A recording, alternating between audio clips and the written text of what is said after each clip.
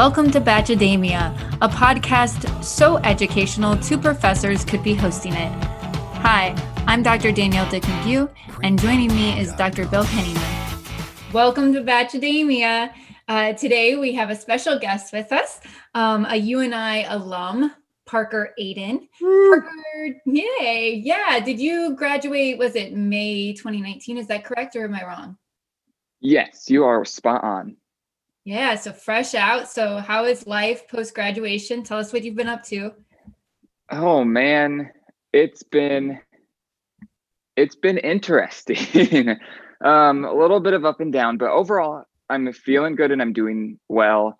I moved back to my hometown because during my time in UNI, and I like to contribute some of this to performance classes that I had. But I discovered my passion was community development and kind of creative problem solving for that. So once I realized that, and I recognized that my hometown is one of those rural towns that needs it, I've moved back home and I've been kind of just picking up contract work this year. I'm doing a lot of different things in the community, kind of getting my name out there and building up my experience. So it's been fun. That's awesome. And I know that you're very good at building and creating community. So I know that Pocahontas is lucky to have you. Funny story, so Parker was in my classes, and I don't know how long you've been in one of my classes, and we realized that we had kind of a connection. So I grew up in a neighboring town, and his older sister and my younger sister were like best friend. And like my little sister used to go play at his house. Crazy. Yeah. I don't remember how we came to that realization, but I think one day I just came to class and I was like, hey, Danielle, did you realize? So one of my favorite former students is from Pocahontas. Two of them, Megan and Mallory Firk. She watches our dogs, top-notch dog watcher. If you're ever looking for one, went to Pocahontas and was a grade above Parker. So, oh wow, yeah, this is a real Iowa conversation. Like, right. They live off of Route 7. They have corn bins. Right. Yeah. Okay. Yeah. What does it take to get to their house? About 2 minutes, because we never do miles in Iowa. We do time. Right. Oh yeah, and you don't normally know roads. It's like they live across the street from the blue house with the white garage. Yeah. So, but yeah, the yellow house. Yeah. Works great for colorblind folk like myself when people give me directions. Oh dear. So, well, I'm really excited to have you here, Parker. So each week we start out with a question, and today's question is inspired by what I have now titled Bolarama Drama. And so do either of you have any good junior high crush stories? So I was thinking about this. Yeah. And it was, I don't have I don't consider this to be a really good one, but the most worthwhile one I have is I remember it was like the middle school dance, and the person I was like dating in middle school, left for some reason. I don't remember why, and I was really upset. So then I was just sitting in the bleachers not dancing, and I was like, if the DJ will play this certain song, I will come dance with all my friends. So then all of them were requesting it, trying to get me out to dance, and it was an unknown song at the time, so she didn't play it. But it was just what song was it? Perfect. It was Find the Beat by Sugarland. I was big into them at the time. Okay. I don't know why I wanted that particular song that evening, but just prime middle school drama right there in my mind. I love it. Would have been Tub Thumping by Chumbawamba. Bill's gonna get out there. So mine, when I was in 6th grade, which actually isn't junior high where I grew up, that was still elementary school, but it was the spring before we graduated to junior high, and the YMCA had a lock-in, and it was both sexes were there. So this was very scandalous. And Casey, I won't use her last name because I don't want to out her. as being a jerk, said she would go to it with me as my girlfriend. And by the time we all fell asleep at 2 a.m, she had dumped me and was now dating Brady.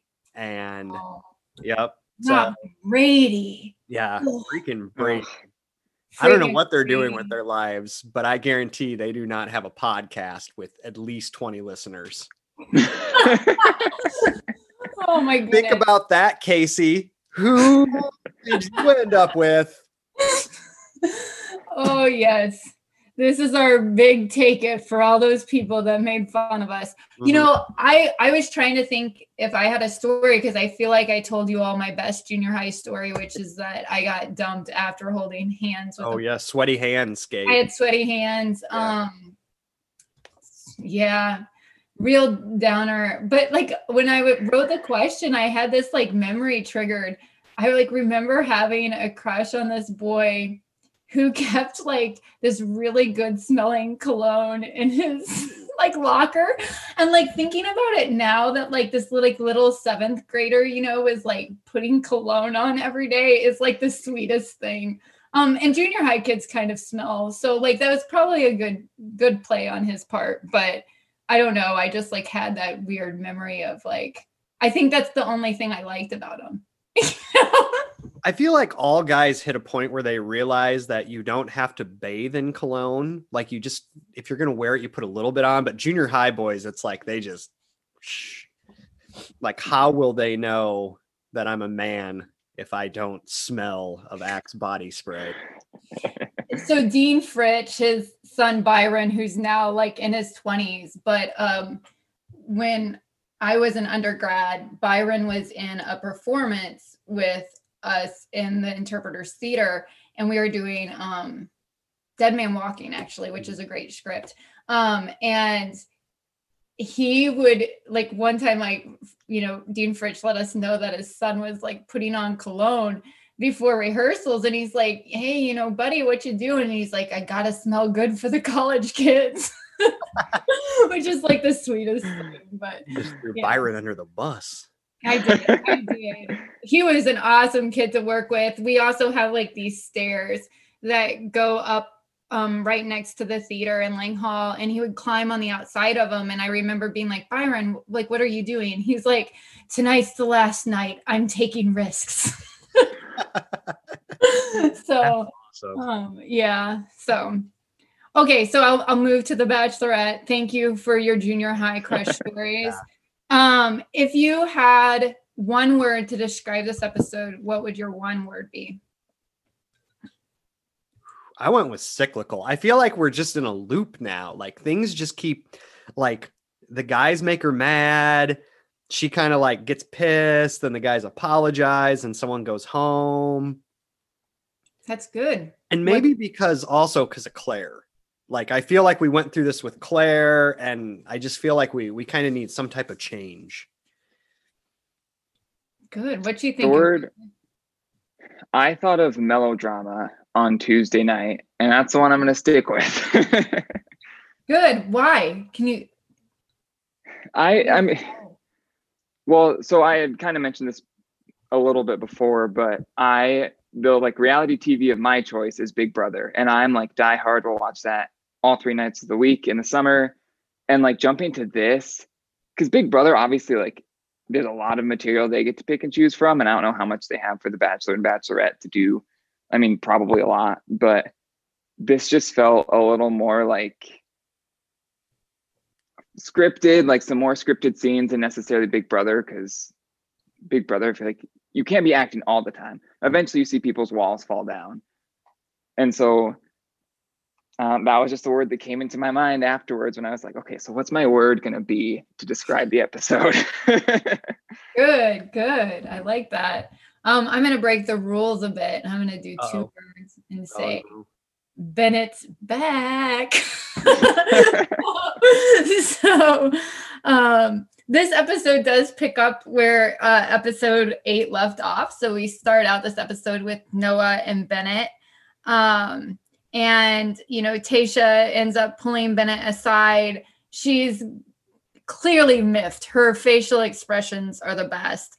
And right away, she's like, Bennett, you're questioning my integrity. So what do you all think about this? Is she questioning is he questioning her integrity? I did to start out like that. Bennett sat down and was like, where do we begin? And it's very pleasant. And I feel like if he was allowed to keep going, he would have been like, well, first off, I'm from Harvard, so I'm going to use some words that you don't know, Tayshia. And then she responded, like interrupted and said, let me start. And that's how you know she's angry. Oh, yeah, definitely. And I don't know if I think Bennett's questioning her. I just think Bennett's kind of a jerk. Like, I don't know if Bennett is actively questioning her. I think to her, it's coming off as that. And so if Bennett really was interested in her as a partner, he should listen to that. But I don't think he has the self-awareness of how he impacts people to even understand that.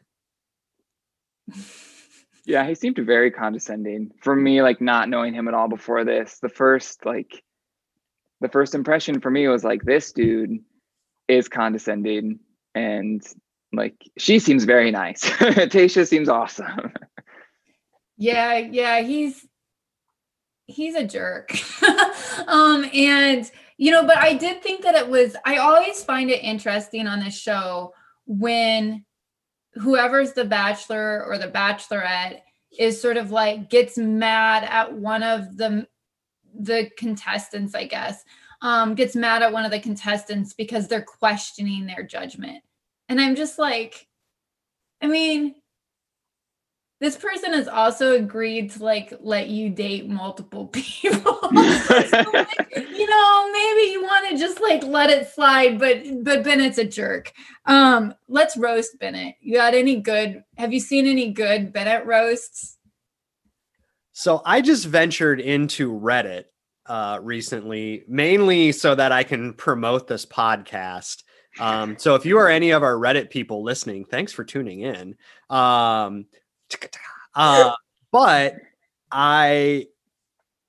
there's just a lot about him looking like Lord Farquaad, which I think he does from Shrek, or just being like totally unaware of how much he just grates on people with his personality. I'm like really curious what it is about him that she's even remotely attracted to. Clearly he's not a bad looking guy by any means, but he talks and it really ruins it. So I don't know. Is it the bougie connection? Like that they're like, is it the lure of, I don't know, his yacht? Yeah. So my friend Kim keeps saying like she's just done with him. So Kim will be on the show next week. She was a guest host. But she just said he is like so she lived in Boston for a while, and she said he is like an East Coast. I went to Harvard. She said he is like every conglomerated stereotype of that person that you meet on the dating scene out there. Ew. I don't get it. Ew. If I like men, he wouldn't be my type. Yeah. Yeah, I didn't get a good impression of him, and I don't think I have much else to add. But so Connie, our friend Connie, who has also been a guest on here, friend of the podcast. Yes. FOP. And she offered us an awesome hot take, which is Noah grew his mustache back like overnight.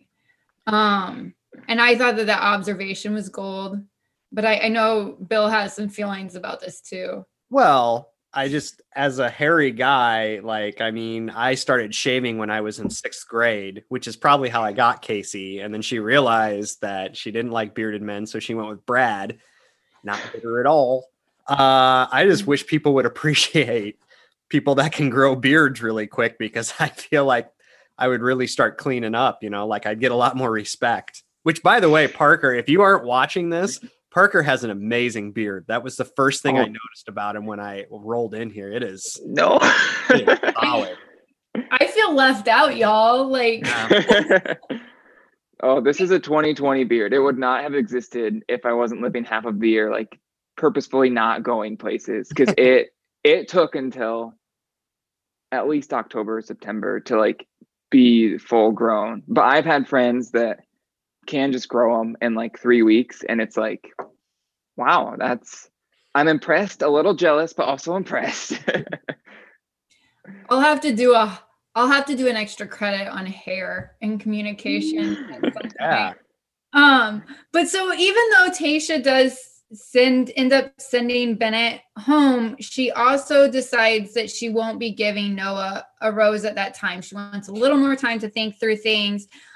This causes Noah some anxiety as they move into the cocktail party. So the cocktail party, we start seeing, little conversations that she's having with the other men. There's lots of kissing happen. So I think that you did a poll, didn't you, Bill? I did do a poll. And the poll was, how many people have you kissed in one night?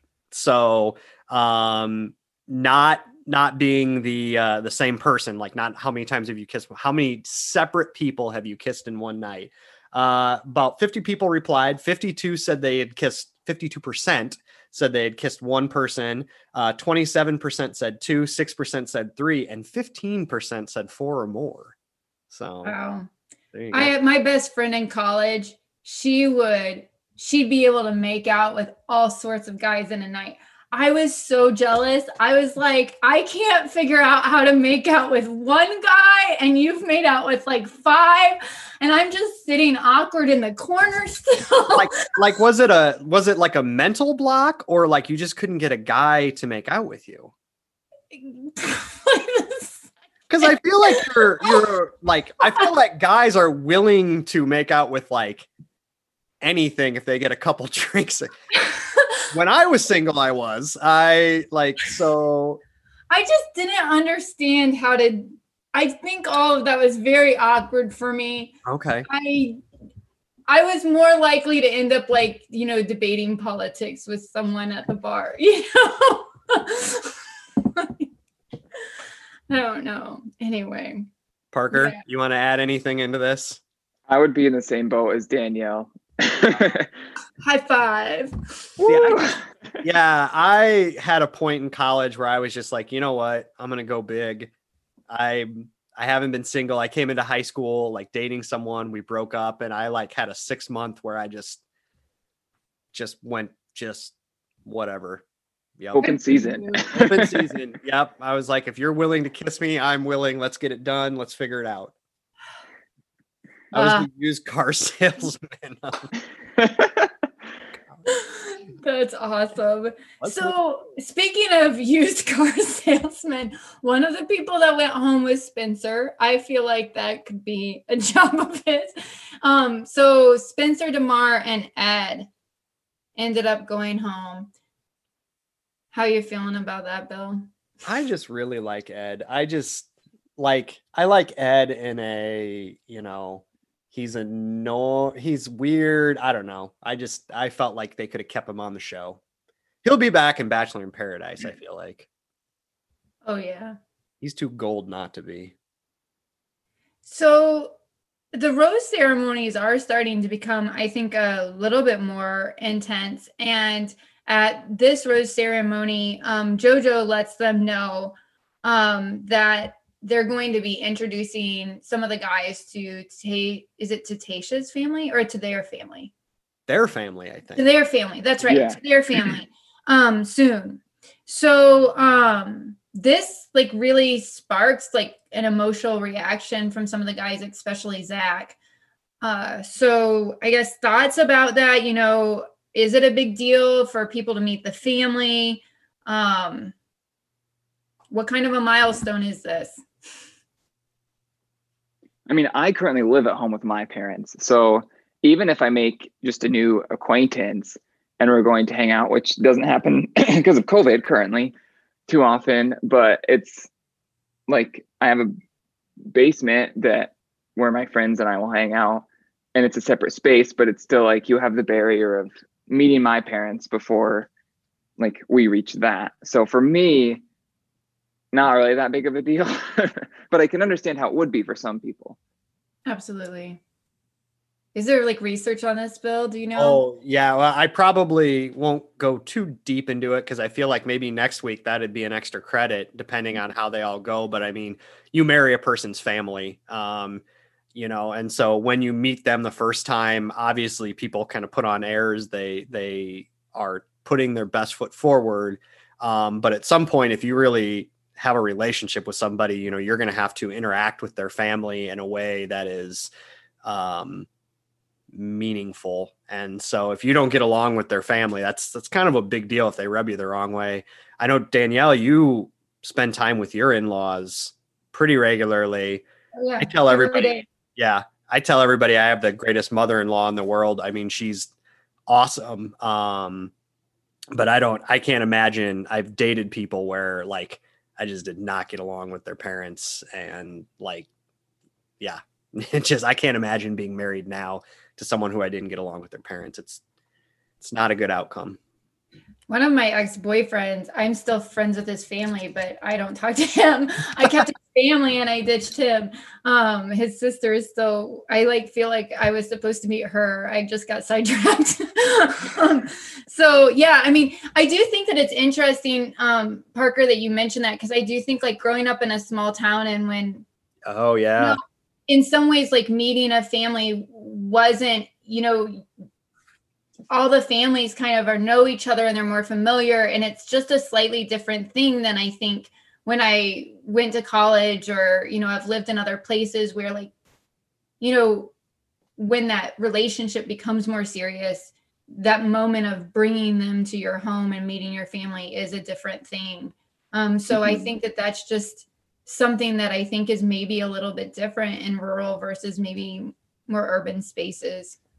Yeah, especially because here you could, they run into each other at the grocery store and it's like, oh, and it might be the moment of, well, I know who that is, but I haven't officially met them yet. So, or it could be they know each other and then they stop and have a conversation. Yeah. Also, how the two families get along is important. So I'm lucky my mom and my mother-in-law get along really well. But I know there's some families where that does not occur. And that is, then you throw kids in the mix and parenting styles and advice from parents. And you got yourself a cauldron of crazy that could really bubble over. Oh, absolutely. It's a joy. I think that I think like that's one of the most interesting things for me was like, after we first got married, it was integrating myself into another family and realizing there was all these things that I thought every family just did. Yep. And all of a sudden I was like, oh, no, that's just my family. I didn't, I don't think I knew that some of my family culture was my family culture until I was introduced to another one, if that makes sense. So I have kind of an interesting story about that. So Elaine, our families are very different when it comes to Thanksgiving leftovers. So her family is very like, oh, take the food. We don't want to keep it. And my extended family, not my parents, but my mom's sister and brother, it is like a high level negotiation with hurt feelings if there is not a split and people don't get what they want. And so the first time Elaine was drug into that, she was like, oh, what is going on? This is not normal. So I could tell lots of, yes, that's a good story. I like that. I feel like we'll have an opportunity next week to talk about this too. You bet. So after the rose ceremony, it's announced that Tayshia is going to have her one-on-one with Ben. And so her and Ben take off on their scooter scavenger hunt. Ben has on super skinny jeans, which, yay and nay, interested in skinny jeans, not interested in skinny jeans. What's your thoughts? I grew up with Jinko jeans. This is a bit of a shock. What do you think, Parker? I was going to say, I don't even think I realized that that's what he was wearing, even though he took his pants off and then put them back on to get into the fountain. But looking back on it now, it's like I didn't pay attention to that, I guess. I My was concerned. That how tight they were? Well, yeah, because like, especially after you've been in the fountain, like when you put jeans back on after being in the water, like those suckers, like, I mean, like that was probably a little awkward, you know. My mother-in-law, Sue, sent us an email, batchademia@gmail.com if you have any questions. And she insisted that Ben really wanted to show off, and these are her words, his junk. He seemed very excited to take his pants off and show off his junk. I promised her I would say that. So thanks, Sue. I am a no for skinny jeans. In fact, one time I was shopping and Elaine talked me into wearing them, and I walked out and she just like doubled over cackling at how I looked. And so I've got a mental block for it. I don't think they're comfortable. And apparently that's how old I am, that I've given up on fashion and I'm like, I need something comfy. They definitely are comfortable. I will agree with that. Give me them Skechers walking shoes and a pair of leisure pants. Well, women's like skinny jeans are nice and stretchy. So like I find them to be quite comfortable. So I don't know, maybe men's aren't the same stretchy material. But I mean, Ben did look okay in his skivvies. He's gonna look good in anything. It's not, I mean. And then so he goes and they break apart these piñatas, smash them apart. And I really thought it was funny because I was seeing on Twitter all these memes. It's like I don't know which Kardashian, but it's one of the Kardashians, and she's like pregnant, and she's like, and now I'm pregnant, you know? And everybody was like, oh, Ben ripping open that piñata and then posting, and then I'm pregnant. But like the funniest part is I wanted to share this with Bill and Parker.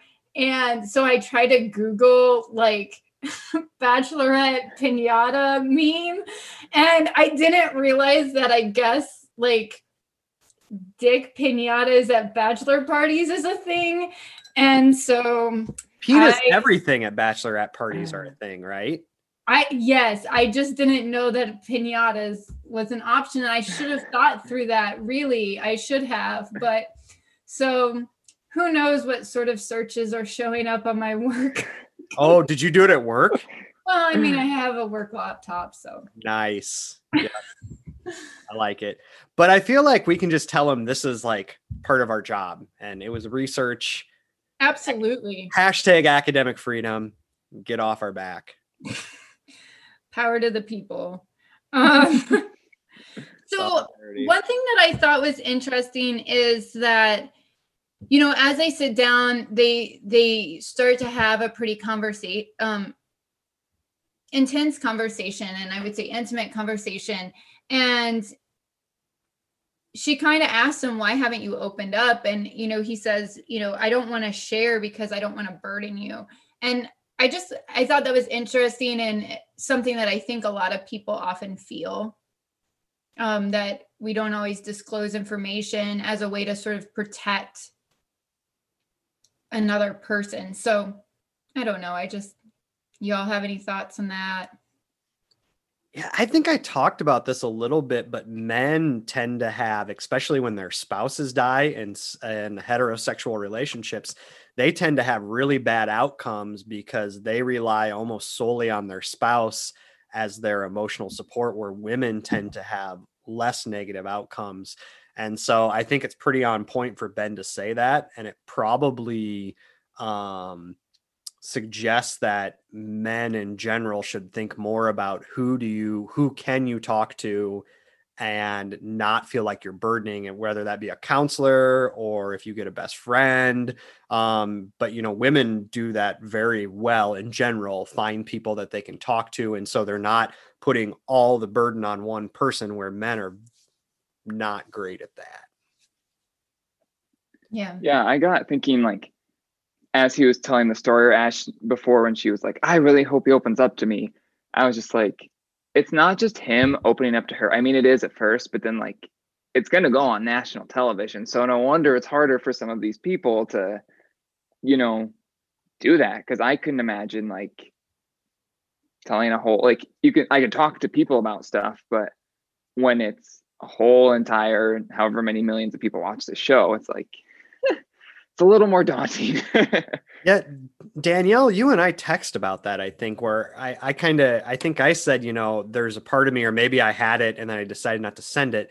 But on one end, I feel bad that he's like basically telling the whole world that, you know, he had all these issues, and that's pretty vulnerable to put that out there. But on the other hand, I think it's good for people watching. You know, it's good to have that conversation, and put it out in the world and have people realize that there are, you know, men out there that have these things, and, you know, young boys that can talk to people. And so.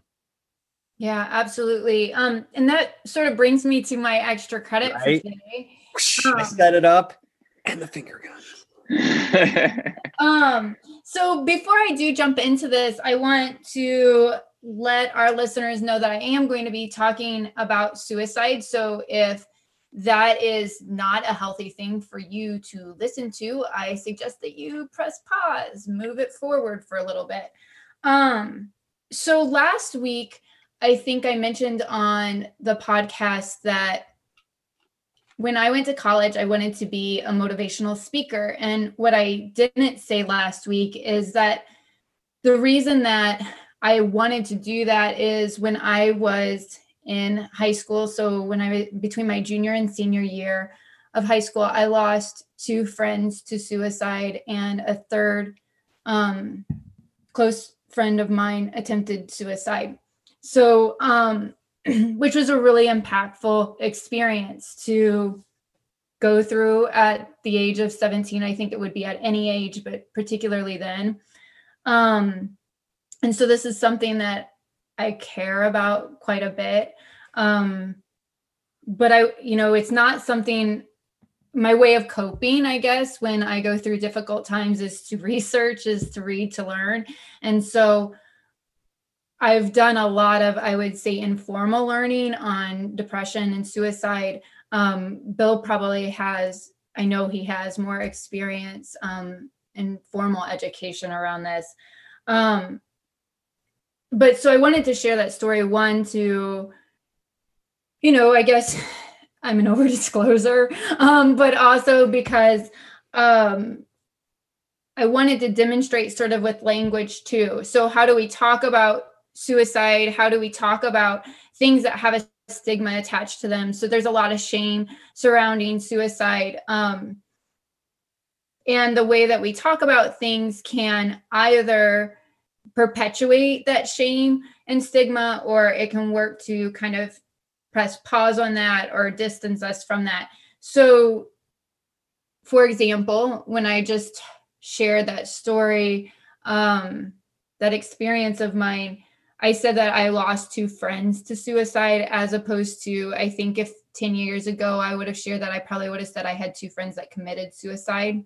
The word committed is something that we oftentimes associate with sin. We might associate it with criminal activity. We might associate it to, we'll say that someone was committed. We oftentimes mean that they were put in a situation with, beyond their will, I guess. So I guess really quick lesson. There's a concept called terministic screens when we talk about language. And it's this idea. So if you have a screen in your house, like in your window, in your door, it lets certain things in, like air and sound, but it doesn't let in moths and bugs, right? So language is like that. Language can let certain things in. So when we hear a word, it lets in certain feelings and things like that, but other words direct us in different ways. So thinking about how we talk about these things, to kind of question yourself and go, how can I talk about things in a way that removes the stigma, removes the shame, as opposed to perpetuating it? And so one thing that I thought was really impactful about this moment on the show is that is just the act of sharing his story is pretty powerful. And Tasha's response, I think, is incredibly supportive. It's not shaming, it's empowering him for having taken the risk to tell his story. I have some other things, but because of time, I do think that I want to, I'll share at some other time.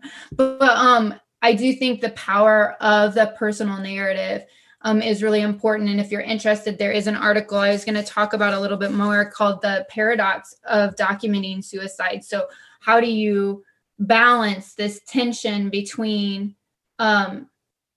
sharing can be really therapeutic and empowering, not always, but it can be. But there's also the stigma. So you kind of have these two competing social pressures to both tell and to keep silent. Anyway, it's a good article. It's a little bit old, but check it out. Also, I just want to remind folks that, talking about suicide in an appropriate way will not cause someone to commit suicide. Not talking can further isolation. So if you're having a conversation with someone who needs to talk, help them find support from a professional. And you can also call the Prevention Lifeline at 1-800-273-8255. So that is my extra credit. Nice. Anything that you all, I guess, would want to add to that? If you're feeling, if you are having thoughts about it, the only way that you are going to improve is by talking to somebody. You're not going to grit and bear it through it. I had a friend about 2 or 3 years ago who committed suicide, and I was one of the last people to talk to him. And it's still one of those things that I question why he didn't say something to me with my background. And it's something that bothers me constantly. And I still feel very onerous about. But, I also have to remind myself that if people don't say something, you can't help. And so I would just echo what Danielle said. If somebody talking about it does not mean that you're going to put the idea in their head. If the idea is in their head, the idea is in their head. The only way to get better is to talk. If you don't feel comfortable, you can always offer to take them somewhere, take them to an expert, help them call the hotline, anything like that. But action is the way to go. Thanks, Bill. Yeah. Okay. Deep breath. Yeah, everyone take a deep breath. So after this, now on to shameless sex. right? So it's time for the group date. Yes. The group date, the lie detector. So general reactions to this date. What do you think, Parker? We talked a bunch. Let's go, Parker. I don't know. I just didn't like it because I was like, how do we know these things? Don't they normally have some sort of trained professional to read a lie detector test? JoJo is not a trained professional. Yeah. So I was just like, when those two are sitting there, and it's just, I'm pretty sure when you take one, it's not a matter of you have 2 lights or 3 lights. I don't know why there were 3. That confused me too. Because shouldn't one red light be good enough? Is that you get both of them if you're lying really bad? I don't know. But I was just like, this is all for show. You also can't answer maybe. There were a couple times where they're like, are you ready to marry Tasha? I hope so. I have watched enough Dateline to know that you do not get to half-ass those answers. It's a yes or no. It also made me think of Maury Povich, where they would you are not the father. The lie detector said you did cheat. Yeah. Yeah, it felt very scripted to me. It felt I was just so uncomfortable where it's all about honesty and trust, and then they're like, and now I'm gonna catch you in a lie because that's how you build trust. Yeah. So yeah, it's the antithesis of trust. I feel like trust is at its core like trusting that they're going to tell you the truth, not like, and now I'm going to see if you did it or not. And forced disclosure, I'm not a fan of, Yep. right? You know, being an over disclosure myself, I willingly offer up that information. I would never expect other people to like have to meet me there, right? So I think this sort of like forced, I'm going to ask you a question and you're in a situation where like you have to answer. It makes me a little squeamish. So Bill, Ooh, you have an extra credit. That's my new move. I made that up. So let's talk a little bit about trust, honesty, and lying. So first question is, why do we care about trust? Why? I think the first question we should be asking is, why are they even doing this? Inherently, we kind of know that trust is going to increase intimacy, right? So we are hardwired not to trust people who or not to create intimacy with the people that we don't trust. So what do we know about lies? Most of us do lie at least once a day. About 70% is what we find. I feel like the other 30% are liars, because I think most of us tell some lie during the day. Most of the lies we tell, though, are small. They're self-preserving. So they're going to be something that wards off embarrassment, guilt, or obligation. I call them, or they're told to help another person's feelings, or your feelings. I call them the taco salad lie. So if anyone's not familiar with the taco salad, it is basically just nachos that you have like kind of mixed up and put into a salad form. You get to lie to yourself and say you ate a healthy salad. You also get to eat nachos. No one's hurt. Everyone feels good about it. So about a fourth of the lies that we tell are to protect someone else's feelings, and usually our partners.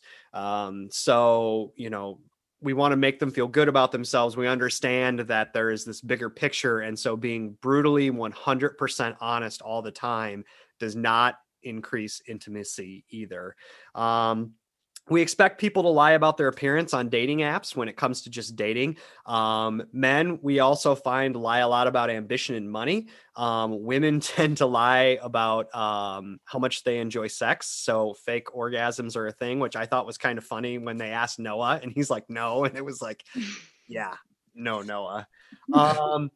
Both tell lies that appeal to the other sex. Most lies in close relationships we find are benevolent. So again, we're trying to make our partners feel better with those lies. So maybe we pretend that we are more attracted to them than we are at that moment. Now, not saying all the time, but in the moment, we do things to make them feel better. So if you think back to one of the first episodes, we talked about the love languages. If we know that one of the love languages is they like to feel liked or something like that, we lie a little bit to make them feel better. So about 97% of partners have lied to their partner in the last week, but most of them are those benevolent lies. There's about 7% of people who are what we call prolific liars, and they tell the big lies like money mismanagement, infidelity, things like that. So the nice thing about it is most people are honest for the most part. And when they tell a lie, it's to make you feel better. So how do lies impact our relationships? Those who lie more tend to suspect people of lying more. So there's kind of this weird interactional thing where if I lie, I just assume everyone else is lying, and that I do that to make myself feel better about myself, I lost my place. Liars tend to rate their lies as less impactful. So there's also this personal bias where if I tell a lie, I think, oh, it's not that big of a deal. But then if that lie is told to me, I think it's a much bigger deal. So we kind of self-serve. People tell a good amount of lies in intimate relationships and they get away with them. So we are pretty bad at detecting lies. We're also cognitively pretty lazy. So sometimes our significant others tell us stuff and our bullshit meter goes off, but we're like, you know what? It's just life's too hard. And Danielle, you've been married. I've been married. Parker, I don't know your status, but I feel like you get to a point in relationships and you're just like, whatever, fine. I'm not even going to investigate that. However it makes you feel. And then happy relationships, we find people tend to lie less, but they also tell those smaller lies. And they become good at knowing when's a good time to tell them and when's a good not. So to wrap it up, you've lied. How can you get out of the doghouse for lying? What is the anatomy of a good apology? And I've talked about this before, but I'm going to say it again. Admit you were wrong. Before you're caught, if possible. What we find is that it is much better to admit that you've done something wrong and then ask for forgiveness than to get caught and beg for forgiveness. Show contrition. So what did you do? How did it impact the person? That's really big. And then accept responsibility, excuses, and even giving context, which you see with Bennett. He's trying to give context, and it's like, I don't think Tayshia wants that. She wants him to say, I was a jackass. I am sorry. And he's not going to do that. And then explain how you'll change. So how am I going to improve? What am I going to do next time? So, and that is my extra credit. Good work. We're so smart about lying now. Yeah. There's actually in the book I use, which is Intimate Relationships, there is a little like box that they put in textbooks, and it's like how to get away with a lie. And it was ways to, so I decided not to do that. I'm a storyteller, and if I need to like fudge things just a little bit to make a good story, I'm in. Like, like you know. In class, I will stretch the truth to make a good story. Yeah. Don't let truth get in the way of a good story. Oh my goodness. So then like after the lie detector shenanigans, we move to the evening part of the date. Tayshia's wearing something that looks like a wedding dress. And then Zach sits down and he, you know, she says, hey, you cheated. Tell me about this. And it is like such a setup. Should have been a trigger warning for me. Like they should have said, this is going to bring up your 6th grade romance, Bill. You're just going to be angry for 2 days. Oh. At Casey and Brady. Oh my goodness. It was a total setup. I thought it was ridiculous. But then she tells Zach that she's in love with him. And this is like, the first time I watched, I almost, falling in love with him. Yeah, because I don't think they can actually say, I love you. Like, I think I read that there's like a contract that's like, the primary can't say that.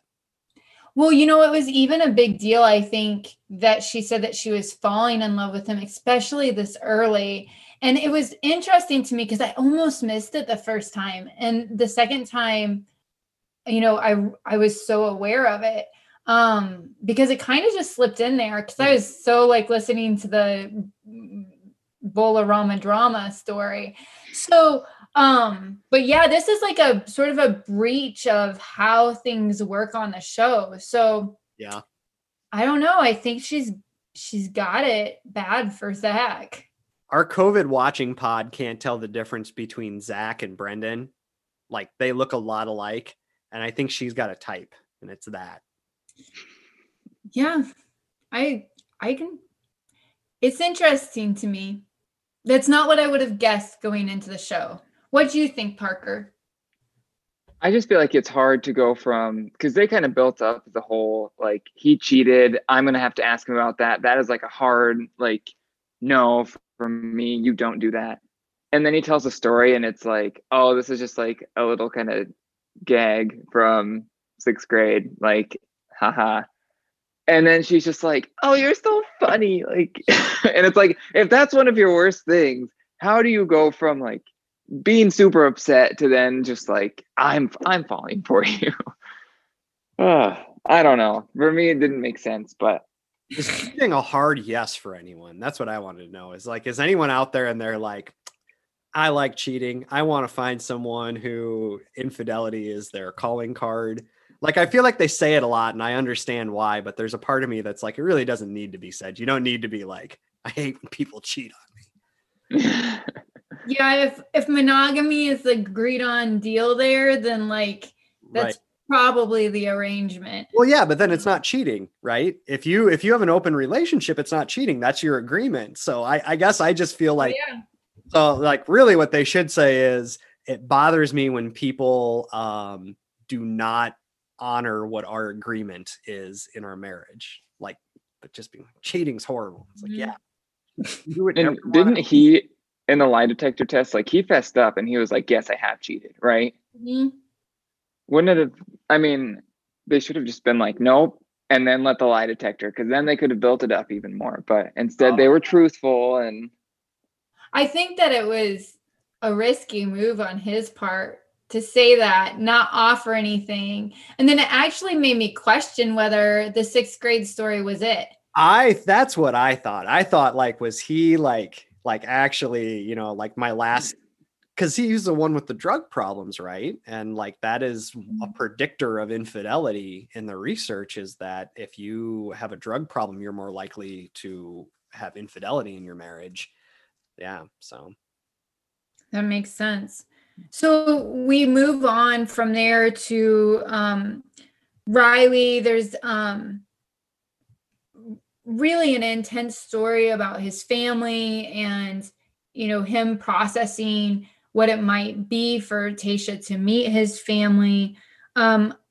Side note, I really appreciate the way that Tayshia listens to the men. She's so attentive. I think that part of the reason that we're probably getting the stories that we are this season is because she invites telling. I mean, she's very invitational and she's such a good listener. I feel like you should do an extra credit on that at some point.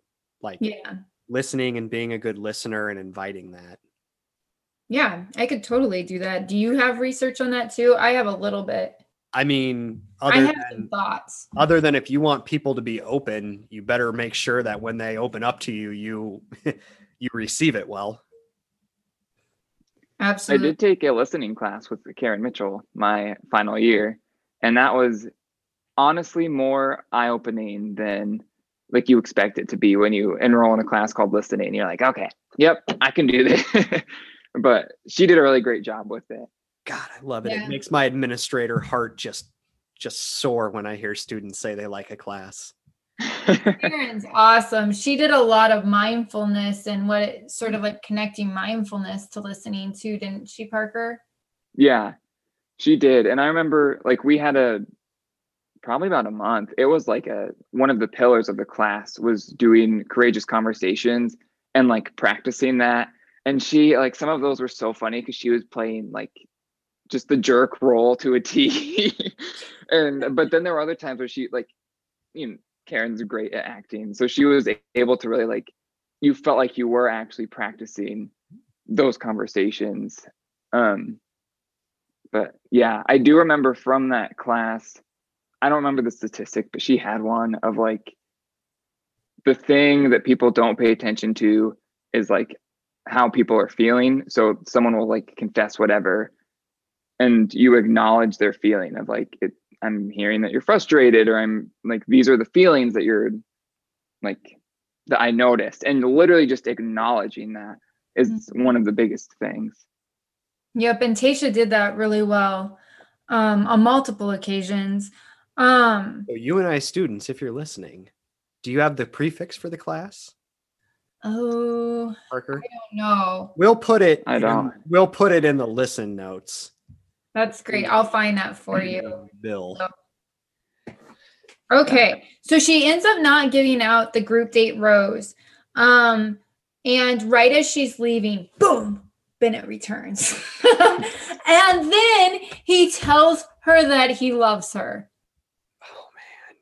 That whole thing. Oh, he's gone on a real, like, I wrote this in our notes, like this season, he's gone from like cartoon of a rich douchey guy to like witty observer to entitled douche to creepy entitled dude who doesn't understand how a person couldn't want him. And I was very uncomfortable when he tried to kiss her twice and like she shot him down both times. Like it was bordering on like, you know, this is like, I feel like a producer should have stepped in and been like, okay, hosed him down. Cold water. Parker, what did you think, like having just like stepped into the show this episode? My first thought was, don't they normally wait longer until they come back? Like, it's not literally the same episode they leave. And also, why is he the only one that gets to do that? Why do they allow him to do that? I mean, I think when he said that he loved her, like, it felt so manipulative to me. And I mean, it just felt like I'm going to like do whatever I need to do to stay on the show. In a way that, well, all of that I was so uncomfortable with. And then I just couldn't believe that she let him stay. Like, I was just waiting for her because she can assert herself when she wants to. And so I was just like waiting for her to be like, no, like I made my decision, take them feet and them expensive shoes and get out of here. Like, with no socks.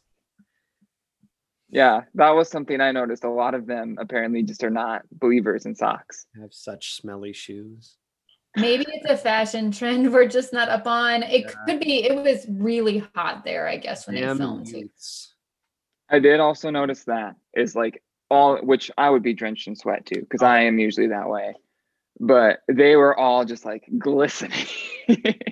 I want Bennett back because I love train wrecks. And that is why I watch reality TV. I know, Danielle, you've said that you like a good love story. Danielle's making heart hands. I like to see people cry.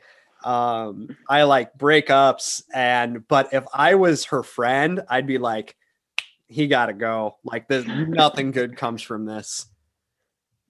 But so at least we don't have to end on the frustration of Bennett. We do get like this hilarious clip. Yes. With Ed and a face mask, and it's glorious. He got the send-off he deserved, I feel like. Do you have closure now, Bill?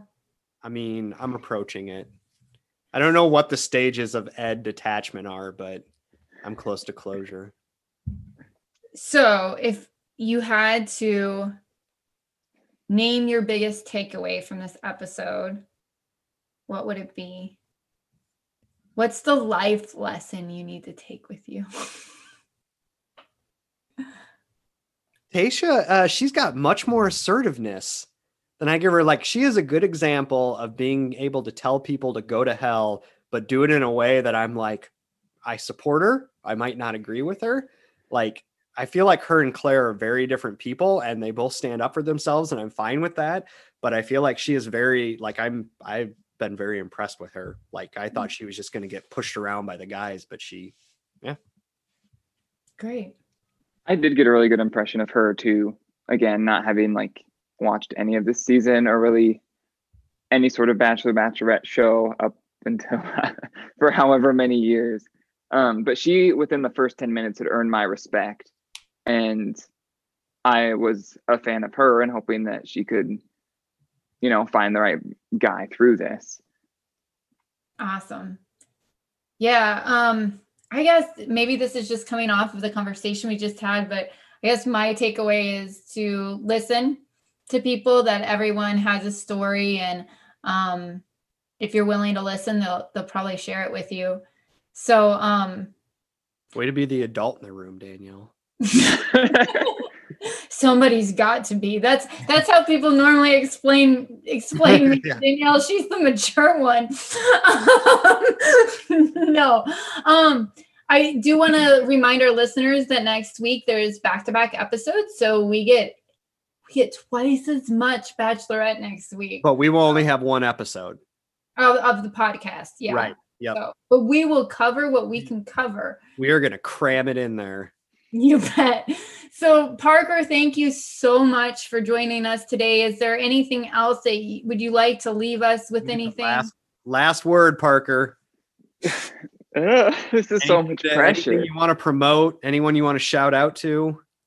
I mean, if you go to UNI or you're looking at what colleges to go to, like, take some communication studies performance classes, because those were the ones I enjoyed the most and I felt like impacted me the most. They're a different type of work compared to just, flipping through a textbook and getting test answers crammed in your brain. It's a lot more challenging, and those are the ones where I made a lot of friends that I still keep in touch with. So take some performance classes. Oh, Parker, you're the best. I give you a big hug if we weren't on Zoom. You get in trouble for being late to our next meeting, Danielle. I'm going to be like, listen, we just did a PSA for the university. Get off our back. Well, thank you so much, Parker. I appreciate it. Bye, everybody. Yeah. Have a good weekend.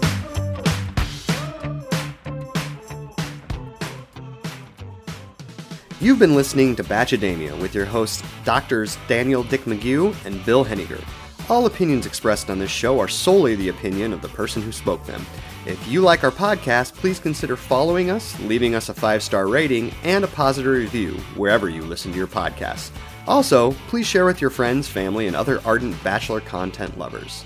If you have comments or questions you would like us to address on the show, you can email us at batchademia@gmail.com or on the Twitter with the handle @batchademia. Thanks for listening.